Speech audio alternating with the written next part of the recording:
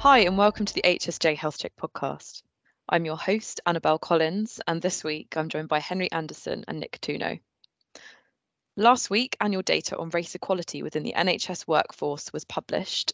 We've taken a closer look as to what it reveals about leadership in the NHS, in particular, whether ethnically diverse trusts are represented by their leaders. I'll be talking more to Nick about what the data reveals. Also this week, integrated care systems have been given their financial marching orders from the NHS, and they have been told they must break even this year. However, many have pushed back against this and have branded it unrealistic. Will they be successful in this rebellion? Hopefully, Henry will have some answers a bit later. But first, let's talk about the race equality data. Nick, you've written a handful of pieces about this year's data since it was published last week, but it was actually collected over a year ago. Maybe that's something we'll talk about in a bit. But I'm particularly interested in the most recent piece of analysis you've written on leadership and workforce representation. It would be interesting to hear perhaps just a little bit of context around what the data shows, and then kind of what you were looking at in this most recent analysis. Yeah, that's right. So for some quick background, last week, today, as we talk and on this podcast, the race equality standard was published for 2021, and some new data on ethnicity, ethnic diversity in top leadership roles was presented. And one of the things that stood out was that there was a drop in trust executive directors from ethnic and minority backgrounds for the first time since records were first collected, and they declined from 155 in 2020 down to 144 in 2021. And this is interesting for two reasons. The first is because there have been calls to boost the number of executive directors from ethnic minority backgrounds for years. Indeed, we've seen non-executive directors play an important role in any trust board, and their roles are integral to how a trust functions. But there are roles on the executive side that do not see a lot of appointments from ethnic minority backgrounds, for example, chief executives, chief nurses, chief finance officers, and so on. So seeing that drop was quite interesting, and in that context made it for an interesting look into how things have progressed over the last few years. The second point is because the res that was just published showed for the first time that the percentage of executive board members from ethnic minority backgrounds compared to their respective workforces had declined year on year since 2019. So the average gap between representation of ethnic minority staff in the overall workforce comparative to the trust board had basically declined, and that gap had increased from 11% in 2019 to 12.6% in 2021. So those were the two interesting things that we found from the res that had just been published. And so my colleague and I, Lawrence, dug a little deeper into the data that is often published alongside the res to look at this at a trust level. And we were able to identify the trust that had the highest composition of staff from ethnic minority backgrounds and the lowest representation at a board level. That includes executives, non-executives, and very senior managers, both on the clinical side and the non-clinical side. And we were able to find that there were at least 10 trusts where at least a fifth of their workforce were from ethnic minority backgrounds, but essentially had no ethnic minority executives.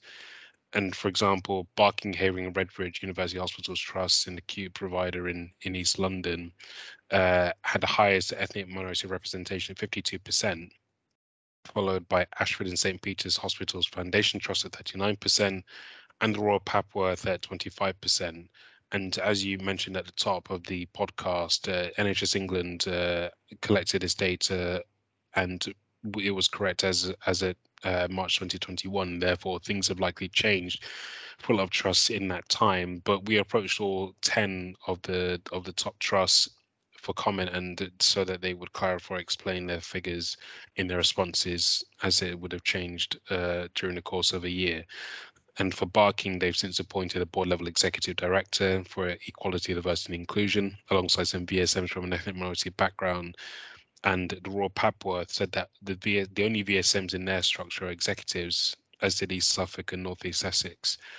One trust that did stand out was Yeovil District Hospital Foundation Trust, in that 21% of their staff are from ethnic minority backgrounds, but their entire board, including non-executives and VSMs and executives, were all white as at the time of the of the data being captured, and that still seems to be the case. Yeovil's quite an interesting one, isn't it, Nick? Because I was also wanted to talk about kind of what this might reveal about the trust's recruitment practices, particularly their international recruitment practices. Because when you mention Yeovil, I have the really strong association between Yeovil and really well-established international recruitment, and they've sort of been used as like a model trust for that for a few years. I just wonder, was that a trend you noticed in other trusts? Did they have quite a strong presence of international staff, or was actually Yeovil a bit unusual in that sense?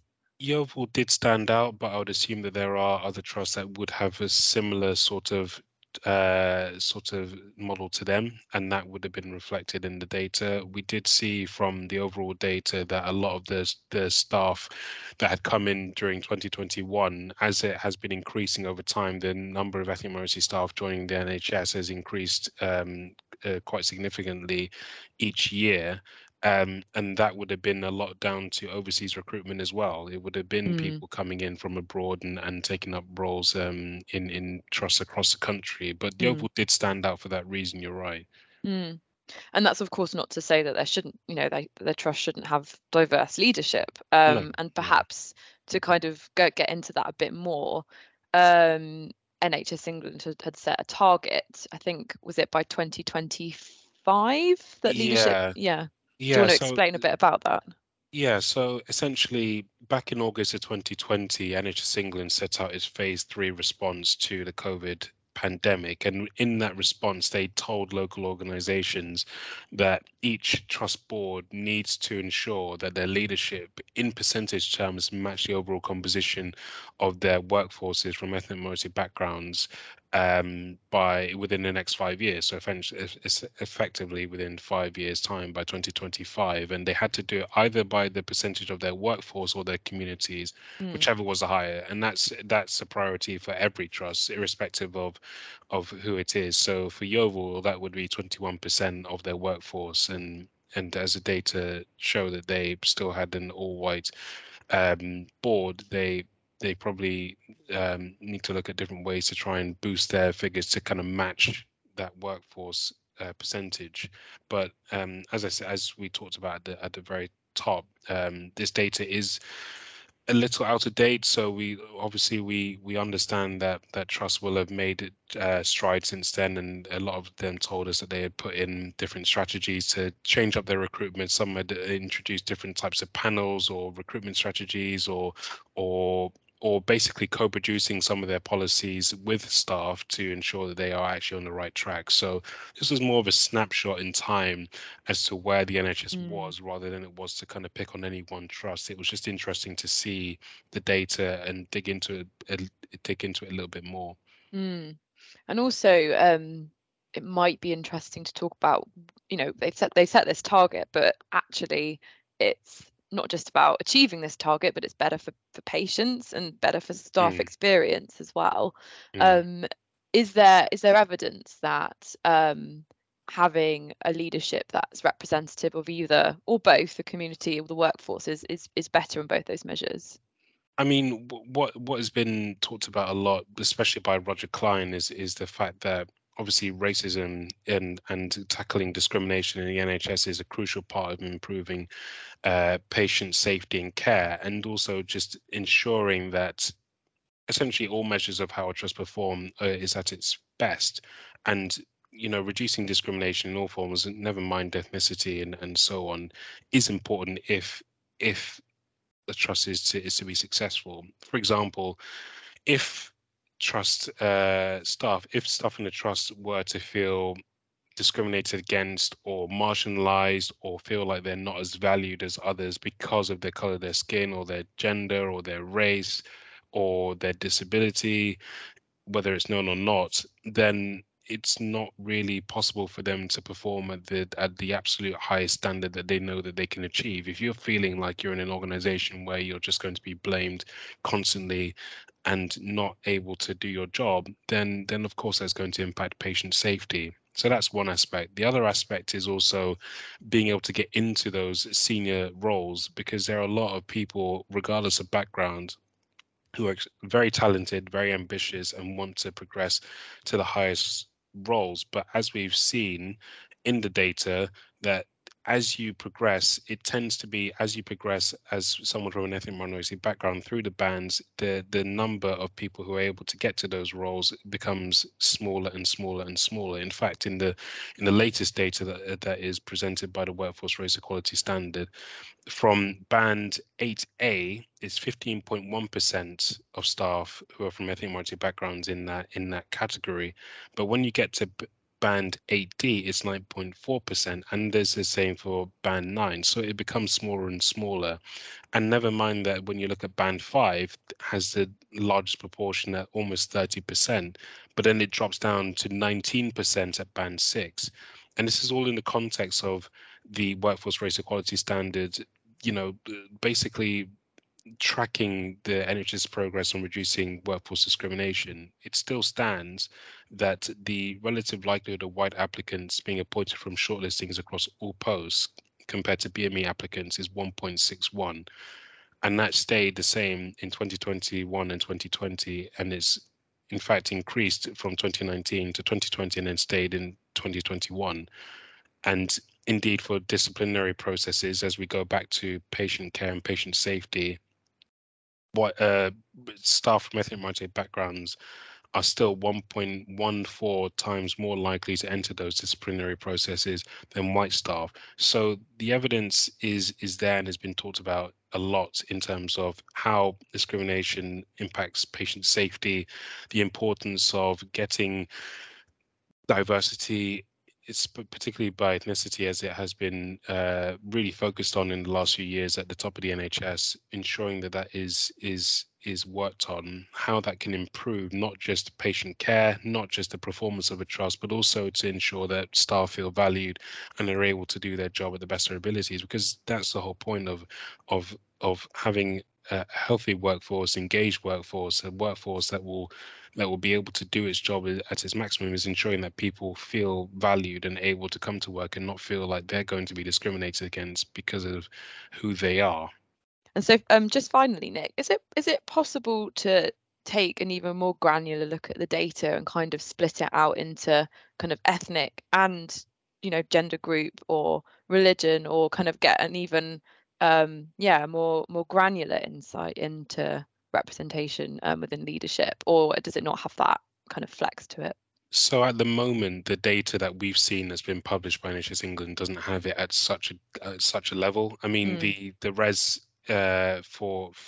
the res that has been published does include staff survey results, but these are from 2020, so they are even further back from even the data that was presented on executives and non-executives and VSMs, and it does go into that detail. It shows it at a more granular level, but it wouldn't be the current snapshot that we have now in April 2022.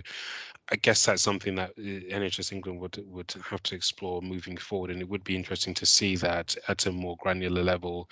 In terms of gender, it doesn't have it like that either, and that's also something that would be worth looking into. But as I understand it, the sort of forward look is to get that granular data and continue to publish it in a way that demonstrates what the landscape looks like. It's more nuanced, and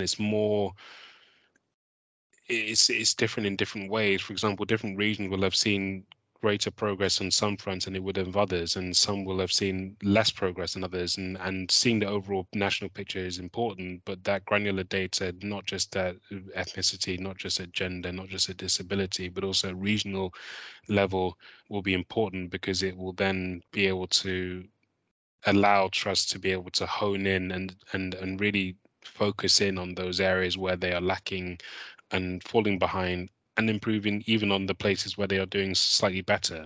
Absolutely. Thanks very much, Nick. I think now's a good point to move on to our second story this week, a financial story. And it's something that you've been looking at, Henry. So as I said, it's around ICSs pushing back against quite a stringent ask from NHS England to break even.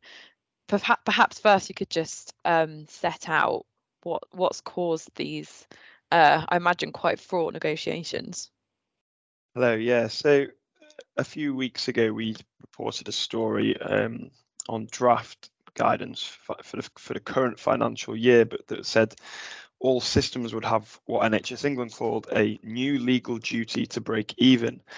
It didn't actually say what the consequences of not meeting this duty were, which was interesting because a few weeks later, just last week, we published a follow-up revealing that in fact lots of places aren't going to be able to break even, and they have submitted draft budgets to NHS England, which some of which include deficits of 100 million or more.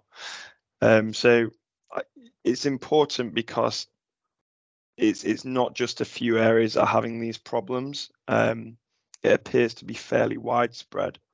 And so you've been, as I understand, you've been talking to a few systems about, why this is a problem. What have they been saying? Why are they so concerned about this? Yeah, so I guess the concern is that you have a number of different priorities.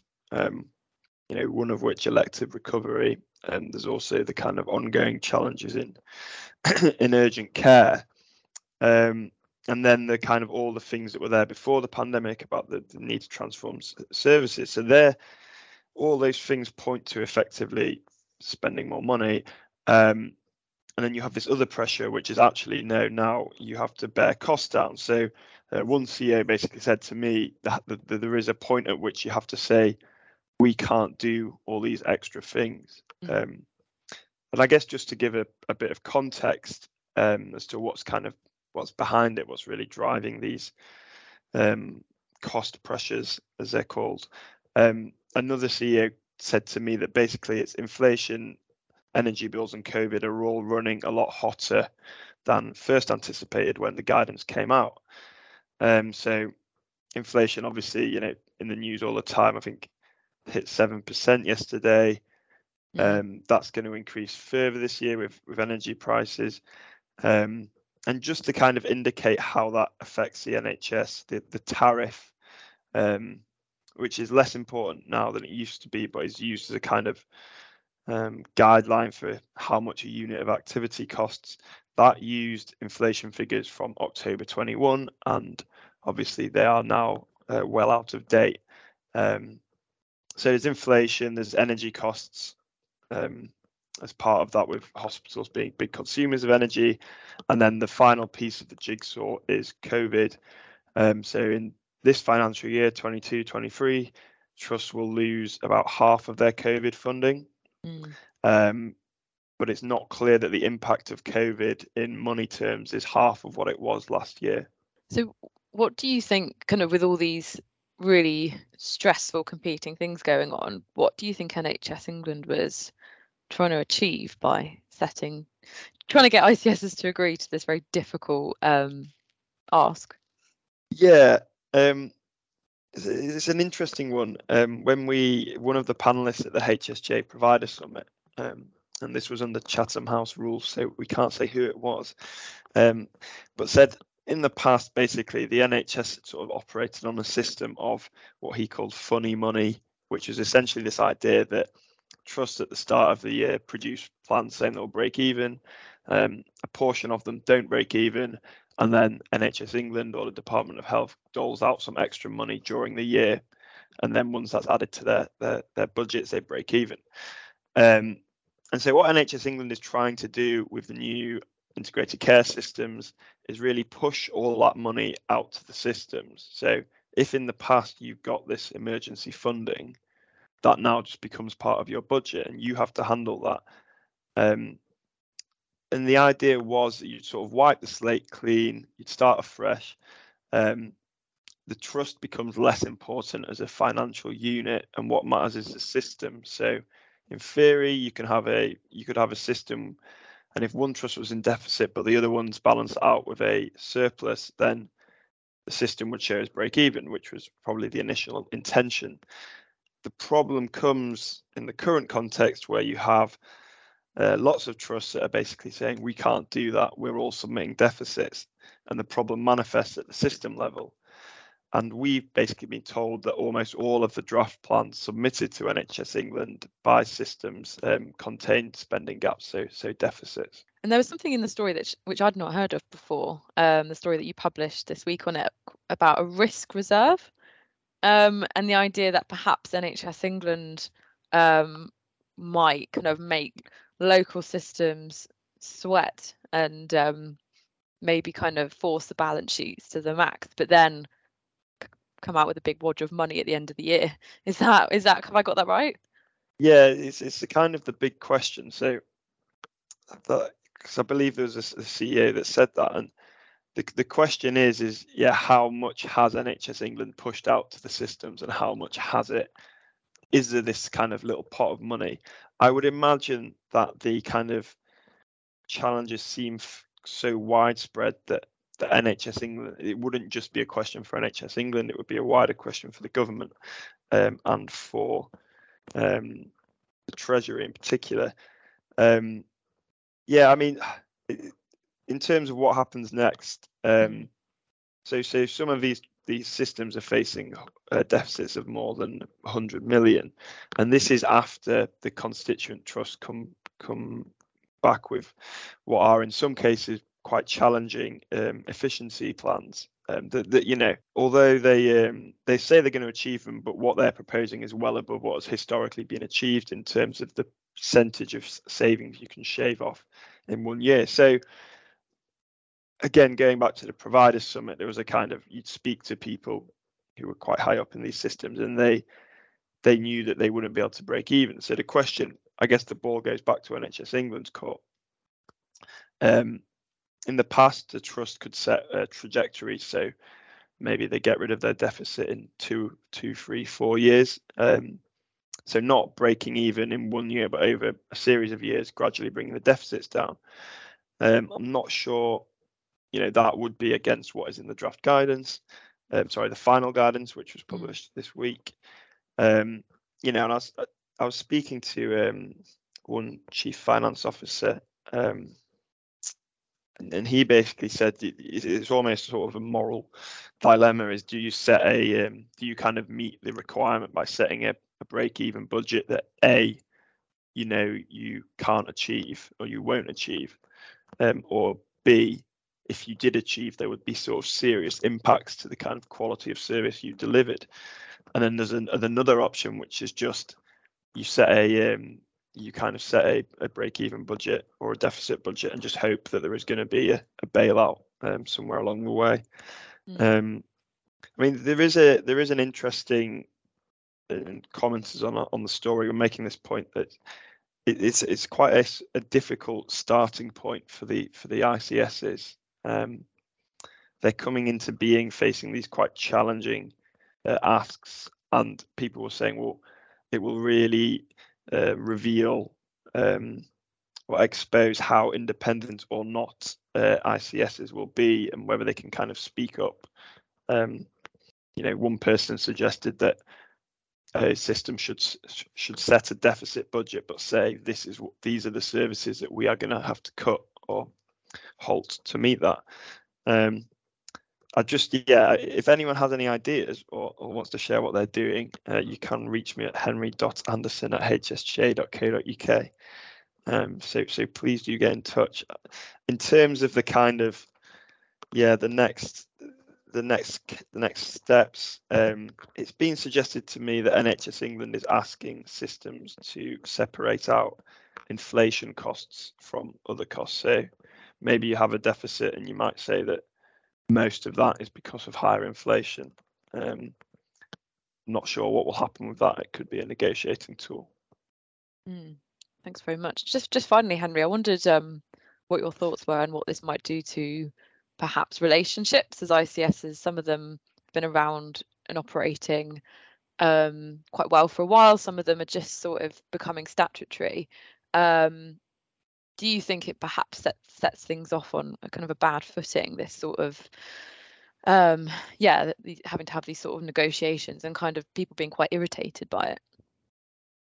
I think that's definitely a risk. I guess the sort of big question is what is NHS England's role in this? Is it kind of you know, just taking the package of money and kind of imposing it, or is it kind of speaking up back to other parts of government and saying, this is quite actually difficult to achieve. I mean, the noises at the moment are very much that the Chancellor does not want to reopen the spending review, which set the NHS funding. So that would suggest that, these fraught conversations are only going to get more fraught. But then perhaps to end on a small ray of sunshine is that it's not that far to a general election in which the NHS is probably going to be quite important, and there will be some competition over who can give it more money. So, that I guess is the kind of light at the end of the tunnel. What times we're in to be looking forward to a general election. But thanks very much, Henry. And as he said, do get in contact if there's anything you'd like to share on this subject. But that brings the podcast to a close this week. Thanks so much for listening. And just a reminder, we're available every week on our website and across all main podcast channels. Thanks for listening, and we'll see you next week.